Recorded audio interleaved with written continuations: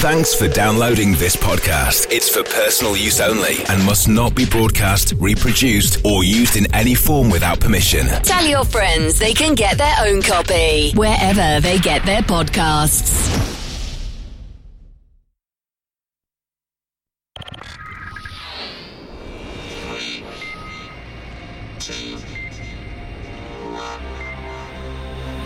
The Bathurst 12 Hours. On RS1. On RS1. Part of the Radio Show Limited Network.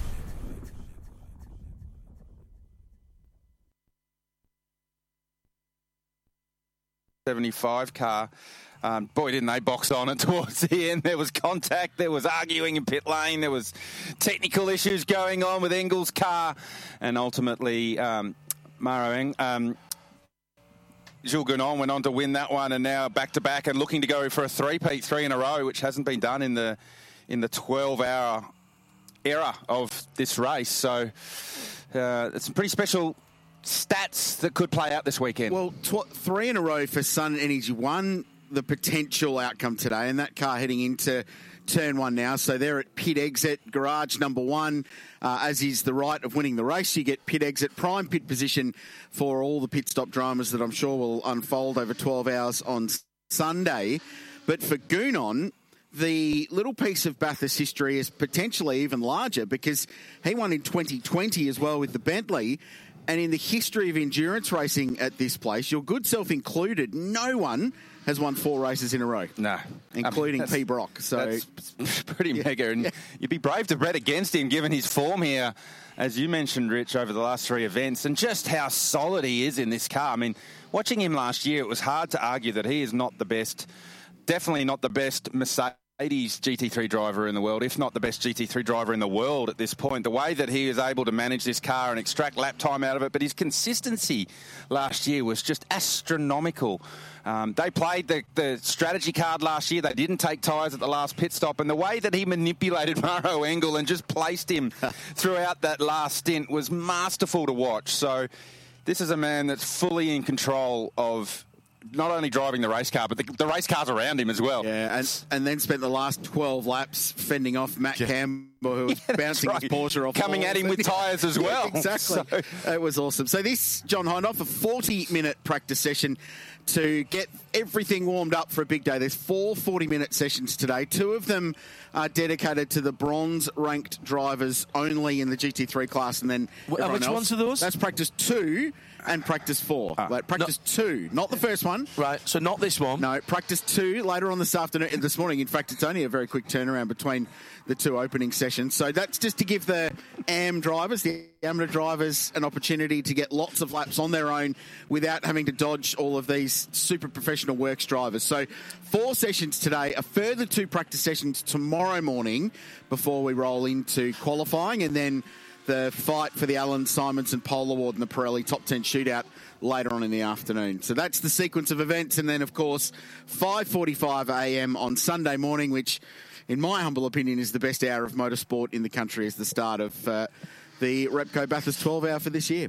And as far as the circuit is concerned, Garth, for our international listeners watching as well as listening in this early week coverage on the RSL network, no changes. This is Bathurst as it has been for a long time. Now, I didn't get on the mountain last year, though, and I hadn't realised how that new footwear along the top of the mountain.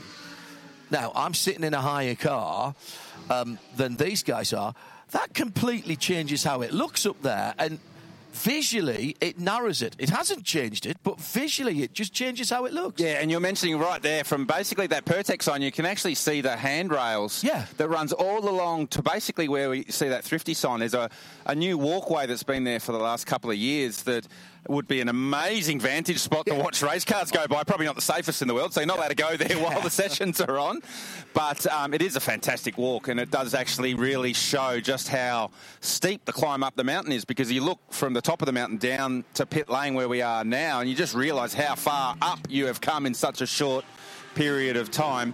But it does change the view a little bit when you're walking around or you're driving your rent-a-car, John. But if you're driving the race car, you've got absolutely no idea that walkway is there. Because if you're looking to the left, you're going to crash the race car because you need to be looking at the right as you come across Skyline and just clipping the wall at the apex or just running as close as you can to the wall there. So, yes, it does look different. It does look more...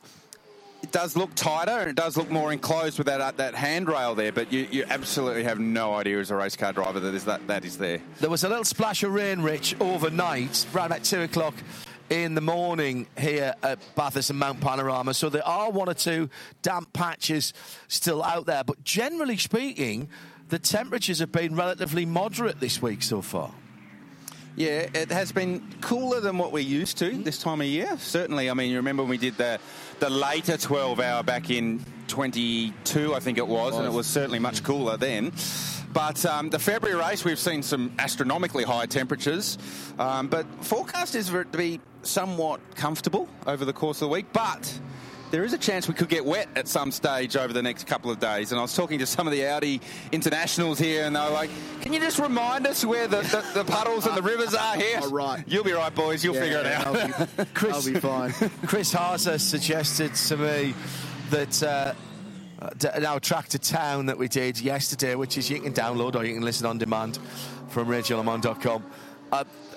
He suggested that it might be a good idea to stripe up an Audi R8 Quattro road car, the same as the race car, and slide it out if it gets wet. Those Euros, though, just have zero fear. And you are unfortunately watching from home, John, because of ongoing travel restrictions. But the early hours of that 22 race will stick with us for a long time. That was some tricky conditions. Man, with Kelvin van der Linde going absolutely crazy aboard an Audi, chasing Chaz Mostert. And remember the discussion, they jumped out of the car and we cut to a shot of them about 90 minutes into the race, and eyes like dinner plates. It was pretty incredible stuff.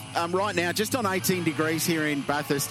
It has been very humid. There is, and I don't want to get into the whole, it's going to rain discussion at this point, but there is a better than 70% chance forecast for today, tomorrow, and indeed Sunday as well, with some scattered thunderstorms this afternoon. And it's been quite unsettled. First 2 days I was in town this week, we had sort of the 3 o'clock thunderstorm roll in over the circuit, but within 90 minutes it was gone and bone dry. So really interesting conditions. The other thing about the racetrack, as we watched the 75 car just getting a bit of that exit curb at the Chase and the run down into Murray's, was that early in the week the track was really dirty. Lots of leaf material, organic material on the circuit. Of course, it hasn't been used since late November last year, so it is a very green racetrack at this point. We'll keep a track on lap times for you, and you and I were looking at the equivalent session 12 months ago, Garth, and a 4.0 was the quick time in practice one at this event last year. Right now, a 206.2 for that man, Kelvin van der Linde, in car number 22. Saw a little head-to-head run down Conrod Straight between Kelvin van der Linde and Annie Habul, driving the Sunny AMG Mercedes, and I was just curious to see what the straight line performance was like between the two cars. And that's something that the team... van der Linde tries to squeeze contact. Oh, my goodness. With the IRC Invitational car, and that jumps well out of the way. And Kelvin is known for being pretty aggressive with the traffic. And here, what we are? 11 minutes into the first practice session, and Kelvin's into it. So, and his time's just been beaten by his brother, Sheldon van der Linde. Goes to the top end of number 32 with a time of 2:04.630. It is a family affair up and down the pit lane here this year, Grillsy. Yeah, a group of brothers running. So we've got Kelvin and Sheldon for the first time racing head-to-head. And I just had a chat with Kelvin about that yesterday. He hasn't been here since 22. He was pretty grumpy about missing last year, but he had some DTM commitments running over there in Germany's top touring car. It's now a GT3 championship. And he said, yeah, we actually haven't raced that much together. And very rarely have they been in a position where they've been able to go wheel to wheel. And he said to me, I honestly don't know how either of us would approach it if it came down to the last hour and Sheldon's in the number 32 Bimmer and Kelvin's in the 22 Audi, and how they would actually play it. And I spare a thought for their dad, Sean, and Mum would be watching back home in South Africa, and how much the stress levels would be going through the roof. And then, John, on that, Dries and Lawrence Vantor for the first time, which is really exciting because they're both spectacular race car drivers at this place. I happened to be commentating when they took each other out at the Nürburgring in the 24 hours. And Lawrence was extremely annoyed with himself, but he put his hand up and said, I probably wouldn't have done that had it not been my brother. Yeah. I made a bad decision. It was coming off the long Dottinger Hurt into the last little chicane at the Teeth Garden at the end of the North Loop there, and absolutely destroyed a potential race-winning car. So it can get to you, Krillsy. It can get to you. I can tell you from experience, and it's only racing go-karts against my brother. Oh, yes. That should have come down to a Vanthor v Vanthor or Vanderlyn v Vanderlyn in the last hour. It'll be way more spicy than anything we saw last year, because one of them's going to the fence somewhere. For those that follow cricket, can you imagine like the backyard cricket between the brothers or any family members when you've got one throwing fastballs down and the other trying to belt them for 6 out of the park? It's exactly like that when you go onto the racetrack. It is, you are not letting your sibling through, regardless of brand, team, sponsor, anything. It just comes down to brother v brother, sister v sister. Oh, I can't wait. On the socials this weekend, the hashtag, as ever, is B12HR. B12HR at RSL_studio. Will come up on the screen in front of me here if you want to speak to us in these early sessions. And big kudos to the event. There's a cost involved, a real financial cost involved in doing the extra World Feed TV sessions, which, by the way, if you're here at the circuit, listening in on the FM and watching on the big screens, tell your friends back at home, these early sessions, all day today for the 12 hours, and the 2 sessions tomorrow morning before we go live on TV, also available here in the US. No geo-blocks for this video, whilst the linear TV isn't on the air. So tell your mates, you can lord it over and then say, I'm actually here. And it shows the evolution of this event, JH, even since you first started coming here in 2013. On Fridays of days gone by, we would rely, for the most part, on the efforts of one man in the form of Scott Fitzsimmons, who in the space of 10 years has gone from being full race fan to the marketing boss of Net Australian Whiskey, who are sponsoring, I know, RS1's coverage this weekend, which is tremendous, as well as being heavily involved in the event as the Porridge partner and a sponsor of the Repco Supercars Championship. We would rely on him and his Twitter account to tell us where a car would be off the racetrack. Where are they? Oh, yep, we get a tweet from Scott. Yep, they're buried in the gravel trap, drivers left on the chase and things like that. So inadvertently, we've at the same time put Scotty out of a job and also got him into one as well, which is nice. So g'day to Scott. I know he's here. We saw him at a welcome function yesterday and he's having a great time. Probably opportune to bring you up to speed with the format of this race and indeed the classes involved in it. So it is a primarily GT endurance race. The GT3 class, Class A, is split into subclasses. So the Pro category is all professional race car drivers.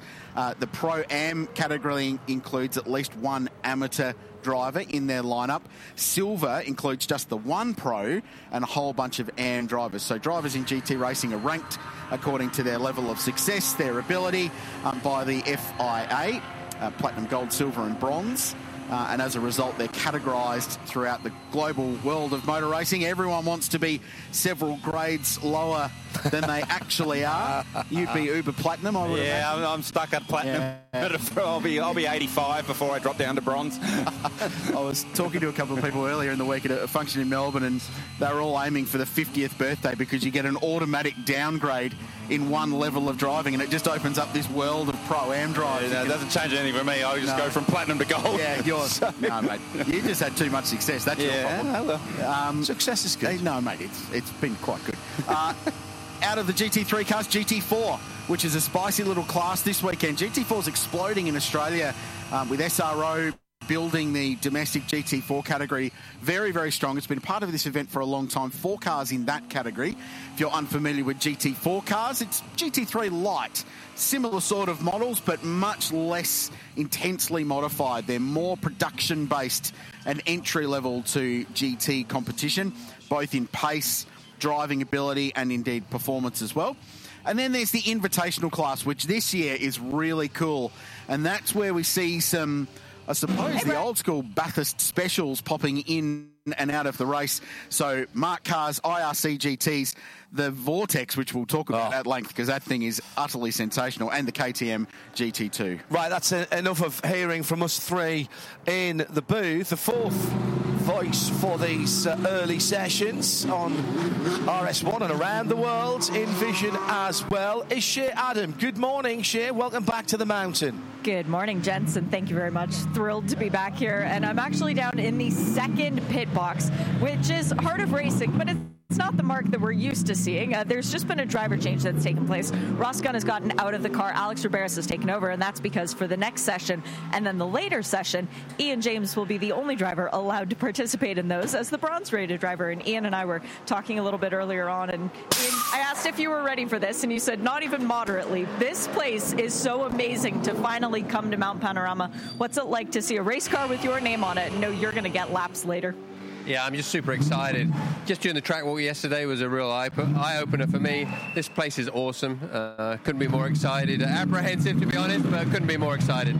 Now, you've driven with this team before, not Heart of Racing, but SPS. They've run cars for Heart of Racing in the past. What's it like to be a part of a different organization from one where you're kind of overseeing everything? It's a different hat you need to wear on these weekends. Yeah, yes and no. Obviously, we integrate some of our guys here. I think we've got 5 of our guys in the team, and we always do that. We learn a lot that way. It's a really good partnership with SPS. They're really a good group of people. They do an excellent job. And, the Mercedes is a fun car to drive. So, yeah, just happy to be on a racetrack. It's also on Pirelli tires, which is different for everybody to try and adapt to. So what's it like for you, Alex, and Ross to go back and forth between all the different tire compounds? Yeah, I mean, this year is a bit of a head-scratcher because we have the Hankocks from Creventic, we have the Michelins, we have the Pirellis, and now we're going to have the Goodyear next weekend in Qatar. So, yeah, if anything was going to confuse me, that would. Yeah. You mentioned the upcoming season. You guys have a lot of driving on tap. You and Alex are sharing a lot of cars. Alex Riberas, you spent a lot of time on the sim, but then you actually come to a new track. How difficult is it to wrap your head around from the computer version to the real life? Well, we're very fortunate that we have a really top-class driver in Loop Sim at the workshop. But it just doesn't, some tracks you go to, like, Bahrain or Fuji, and I thought, oh my God, I'm 90% of the way there. I came here and I'm going to go, well, what track was I driving on the sim, At least I know which way the corners go, but the elevation, nothing prepares you for that. Well, I'll let you go debrief with Ross because I'm sure his eyes are going to be as big as moons. Good luck out there in the session later. Yep, thanks a lot. New fastest time.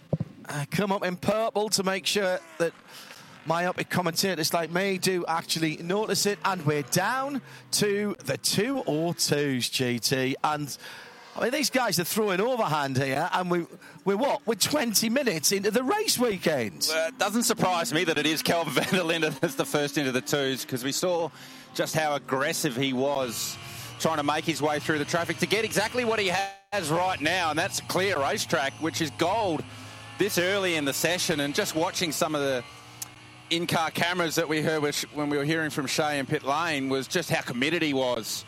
So seriously impressive speed from van der Linde. But the one that got my attention, Rich and John, was Kenny Habel in the 75 AMG Mercedes. So he did a 4.0 the lap before, and this lap just completed a 3.4.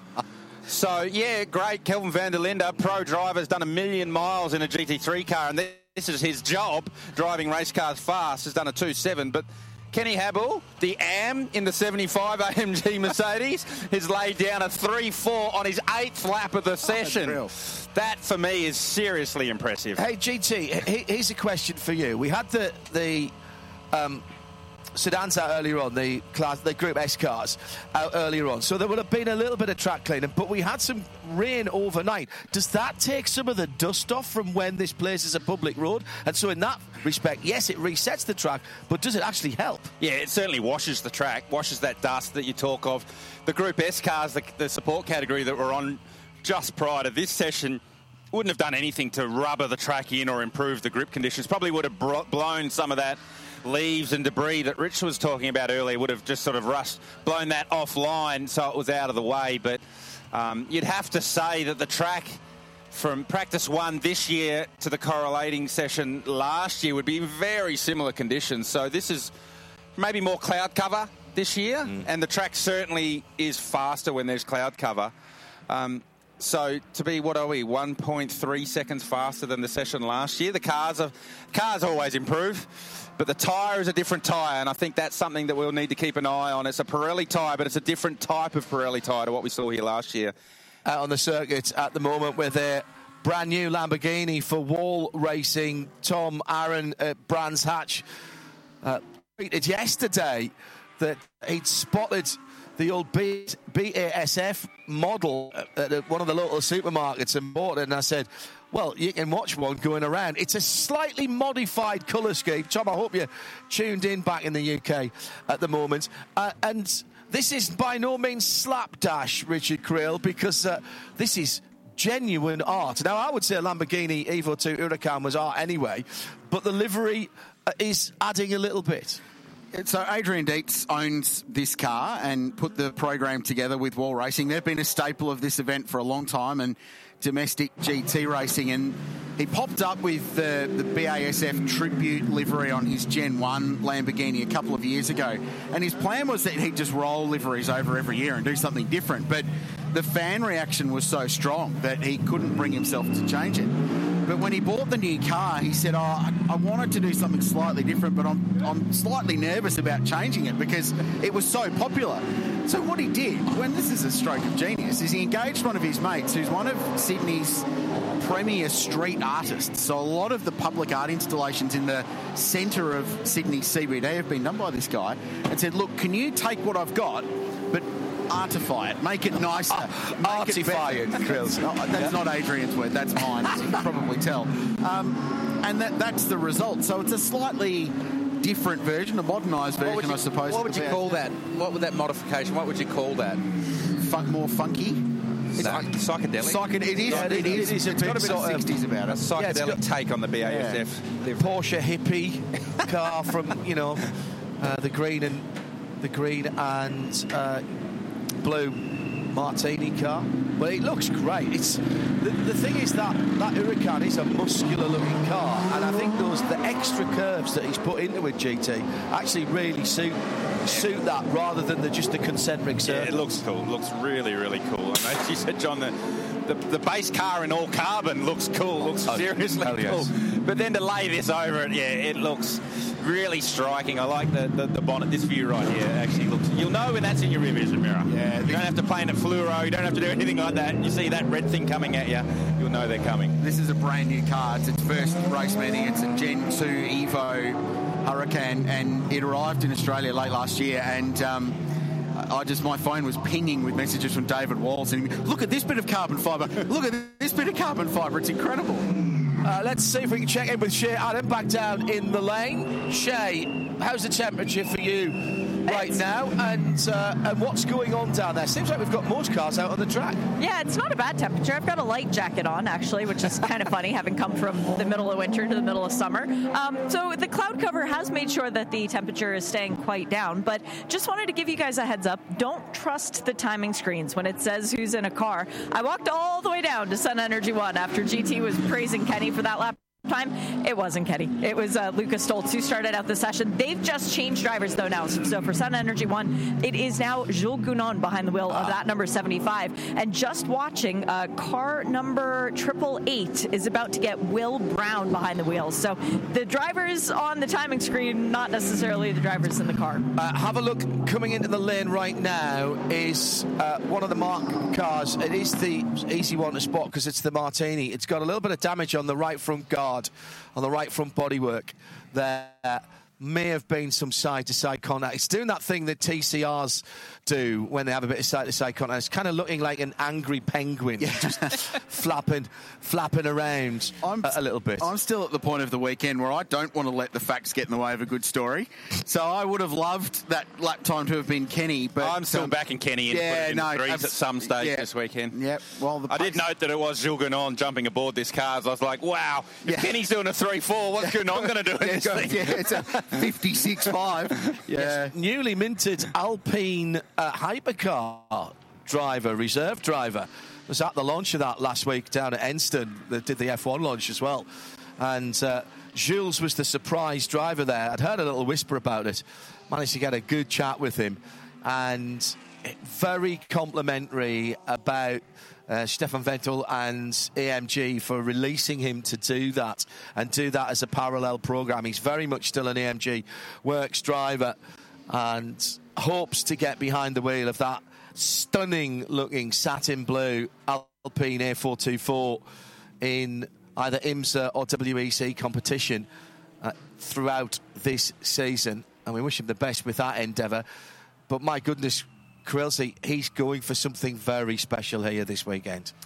Yeah, he really is. I'm just in awe of what this guy has achieved at 29 at this place. But I think the thing that strikes me, and I've talked to this before, is the way in which he's gone about it, in that every time he's achieved at this place, it has been under the most searing of pressure at the clutch moments of the Bathurst 12 hour. So Garth talked to the end of last year's race when he fended off Maro Engel and then did the same with Matt Campbell bouncing Porsches off walls everywhere.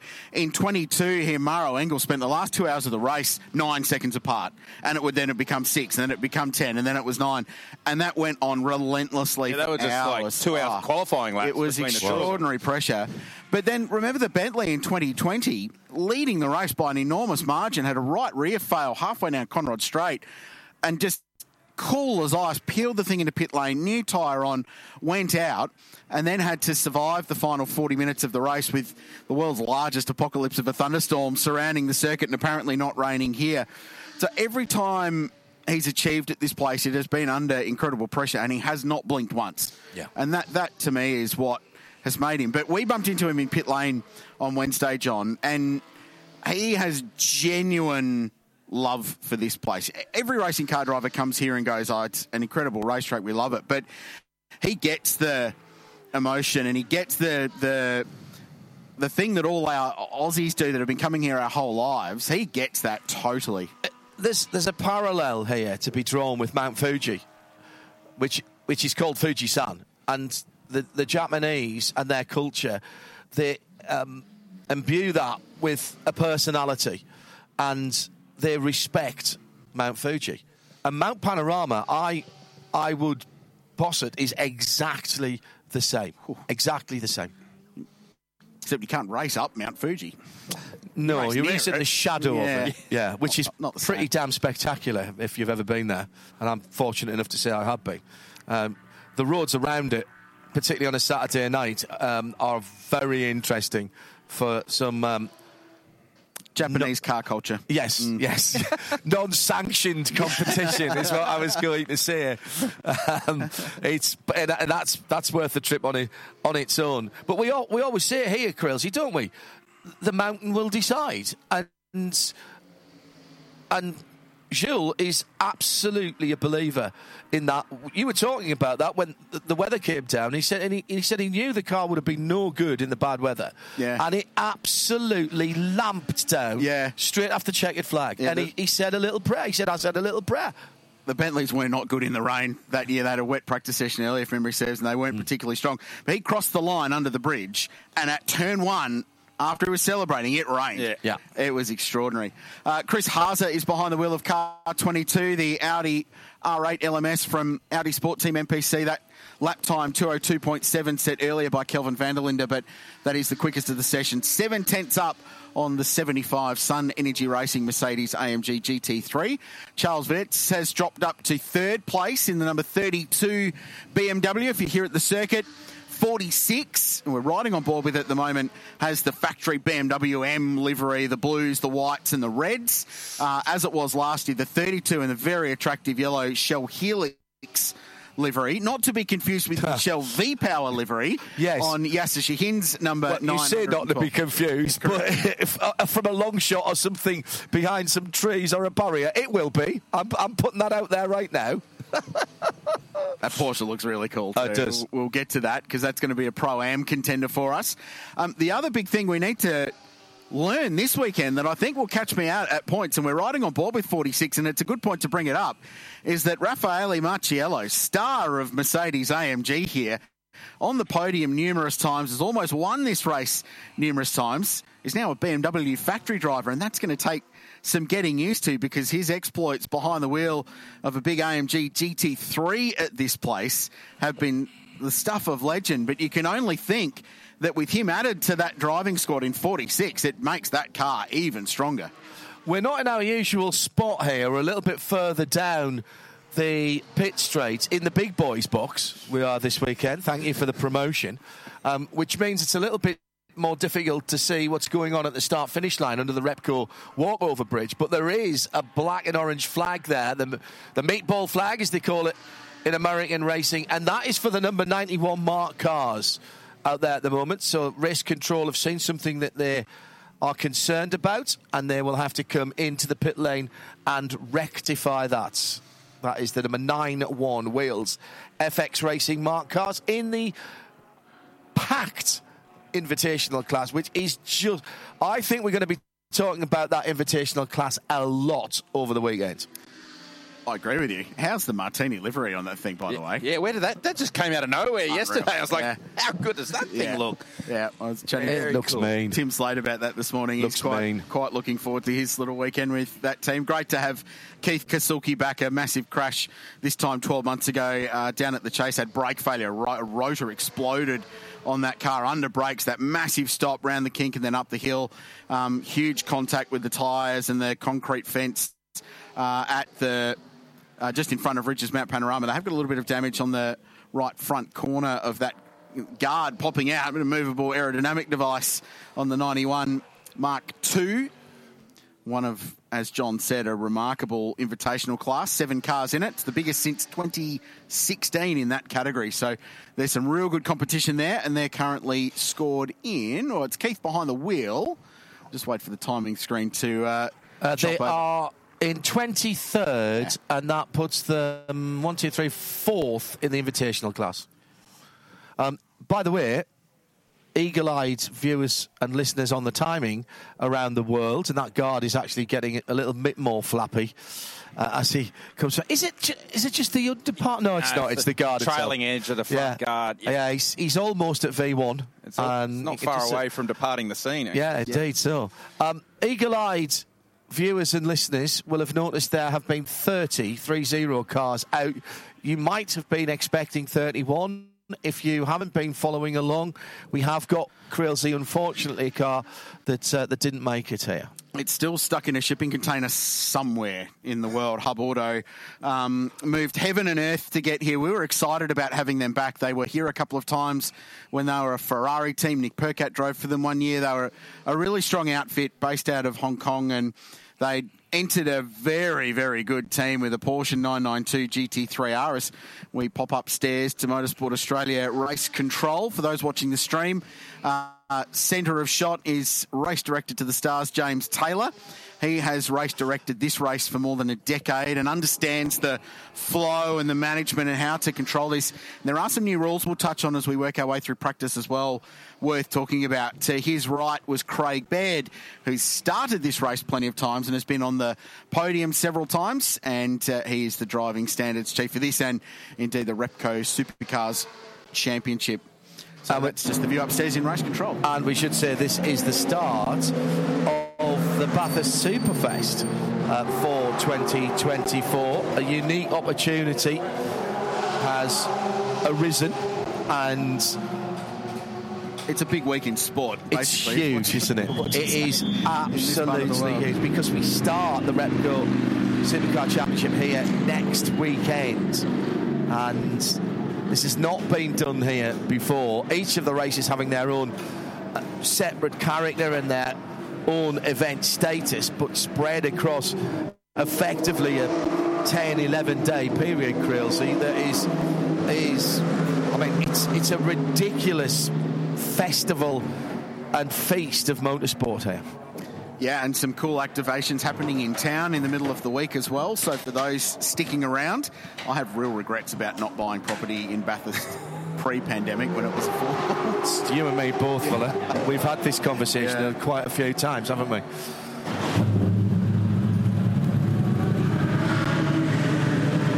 That angry rumble you're hearing in the background is the number 91 Mark car that is going back out. A very simple solution.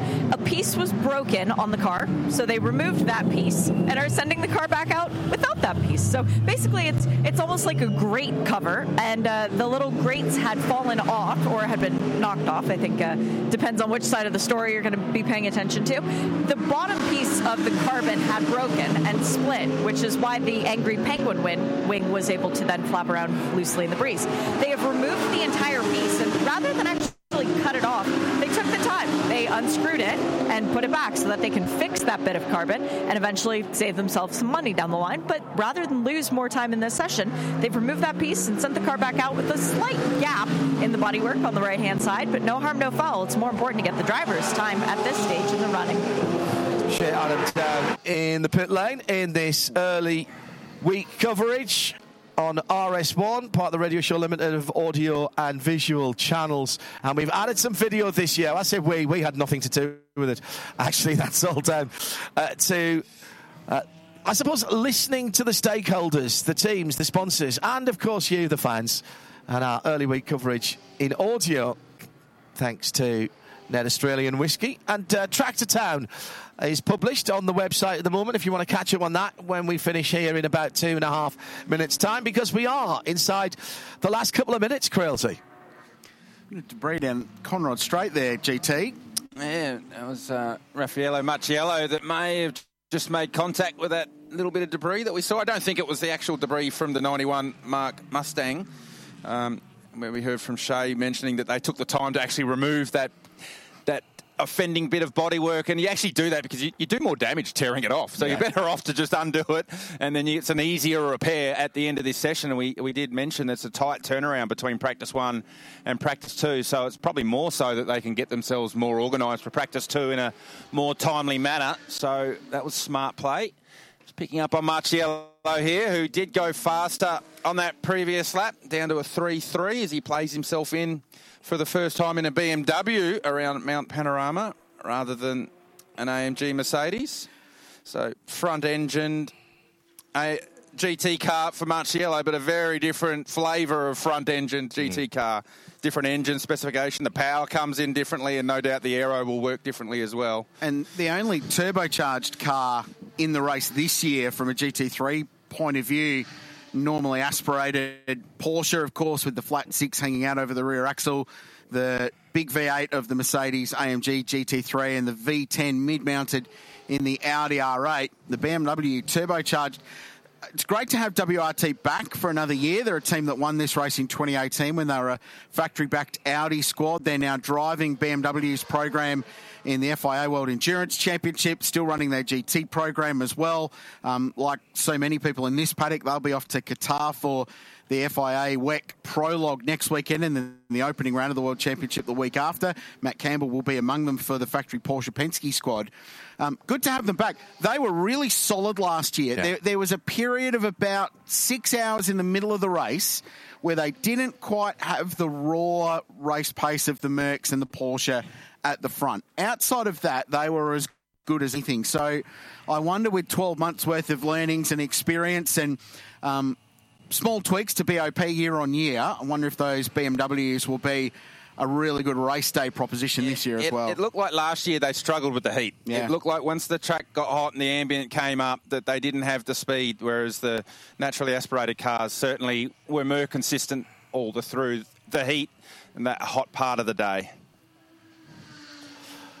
Sounded like the voice of Paulie Martin, the operations director downstairs, managing the on-track product, just reminding the teams that they need to pull into pit lane and interesting and park at 45 degrees. And it's those local little 1%er rules as well that the international teams especially need to be sharp on.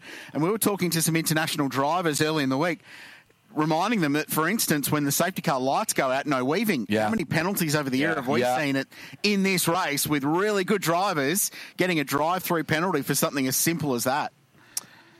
Yeah, it was certainly my job when I was driving with the Audi factory drivers to grab them all and say, right, do not these win. are the rules and we cannot make these mistakes. So the safety car restart rule was one, and we certainly, when we had Kevin Estrade here for the 1,000 last year, spent a lot of time with Kev. He goes, I remember from the 12 hours, like, yeah, mate, we just got to make sure we get this one right. He was one of those drivers in that Hub Auto Porsche as well. I was looking forward to seeing him back in the GT car here. Check the flag out then, Krillsy. 1 or 2 of the class cars still to come to the line, but that top time of a 2:04.237 for the 22 Audi finished in the session by Christopher Haase, but it was his teammate who put the time in earlier on, ahead of the BMW, actually 2 BMWs, the 32 ahead of the 46. That's the Shell car ahead of the M Power car, if you will. Then the number 75, Gilles Gounon finished the session for Sun Energy and the AMG, 7 tenths back. Marcus Winkelhock is still out in the number 2 Audi, waiting for him to finish, but I'm not sure his splits are going to improve him. Einchan Guven, first time here, but knowing his background, he will have done a bazillion laps on the sim. In the 992 spec GT3R, the only 992 that we've got here this year.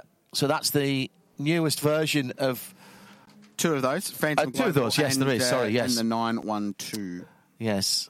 So that's your top 6. Then it's the 888. Will Brown was last in that. He's coming to the line now. Alex Riberas is the best of the Pro-Ams for Harter Racing in their Mercedes that they've got with SPS. Felipe Fraga next up in 9th position for the 130 Mercedes. And then what's the one that's blanked out? Oh, that's Jamie Whincup in the Mercedes. I'm not sure why that's blanked out on my screen. That's the Johor Motor Racing 888 entry, car number 88. So 2:02.73, 1.3 seconds quicker than the equivalent session last year. As Garth mentioned earlier, that's a very, very quick lap. And for the second year in a row, Audi's on top in free practice 1. The WRT BMW is looking pretty strong early, second and third. Cam Waters and Craig Lowndes did the driving in 222 STM. We'll talk more about that car. That's a really fascinating combination in the pro class this year, having a go about it. Silver class entry, Marcel Zalua and Sergio Perez, the Sydney Siders, the very good mates and business partners joining forces. They were quickest in their Audi. And Nick Percat fastest in the invitational class in the Superclass Racing. Matt Stone Racing entered IRC GT car. He'll share that with Cam Hill and John Hollinger. That's a very strong combination. So a fast start on Friday morning on the mountain. Overcast conditions, but a quick session and a nice way to work our way into the Repco Bathurst 12 Hour of 2024. Ryland Gray at the top of the invitation class, and in the 111 and GT4, the number 25 car was piloted by who? Jesse Bryan at the end in that McLaren Artura GT4, of which we have 2 this weekend. So that's just wrapping up the quickest in class. Stands for nothing at the moment, other than people going phew. We've got that one out of the way, Garth. People want to get out on the circuits. They want to get this session over with. They're now going to feel a lot better about themselves. Yeah, it's interesting because, we saw very early in the session the intensity level was quite high. Both the Van der Linde brothers going at it. Lucas Stoltz was going at it hard. And then in the second half of the session, it almost like everyone slowed down and eased into it a little bit more and got into their programs, whether there was some more full tank running and just drivers getting laps. And you're right, John, it's just a matter of getting through that one. No red flags in practice 1, which is a great result. So all the cars... Who had that in the bingo card? No, I don't think anyone had that in the bingo card. So that's a good start. And certainly now they'll be downloading vision, downloading data and going to work, rolling up the sleeves and going to work ahead of what will be practice 3 for our pro teams, but a very quick turnaround for the bronze drivers. Will be out for practice 2 not far away. And if you're here on the circuit listening on FM or watching on the big screen, the action continues. In a few moments' time, out on the track, it will be the first session for the combined sedans from the 2024 Repco Bathurst 12 Hours. This programme is a Radio Show Limited production. Tell your friends there's more at radiolemans.com.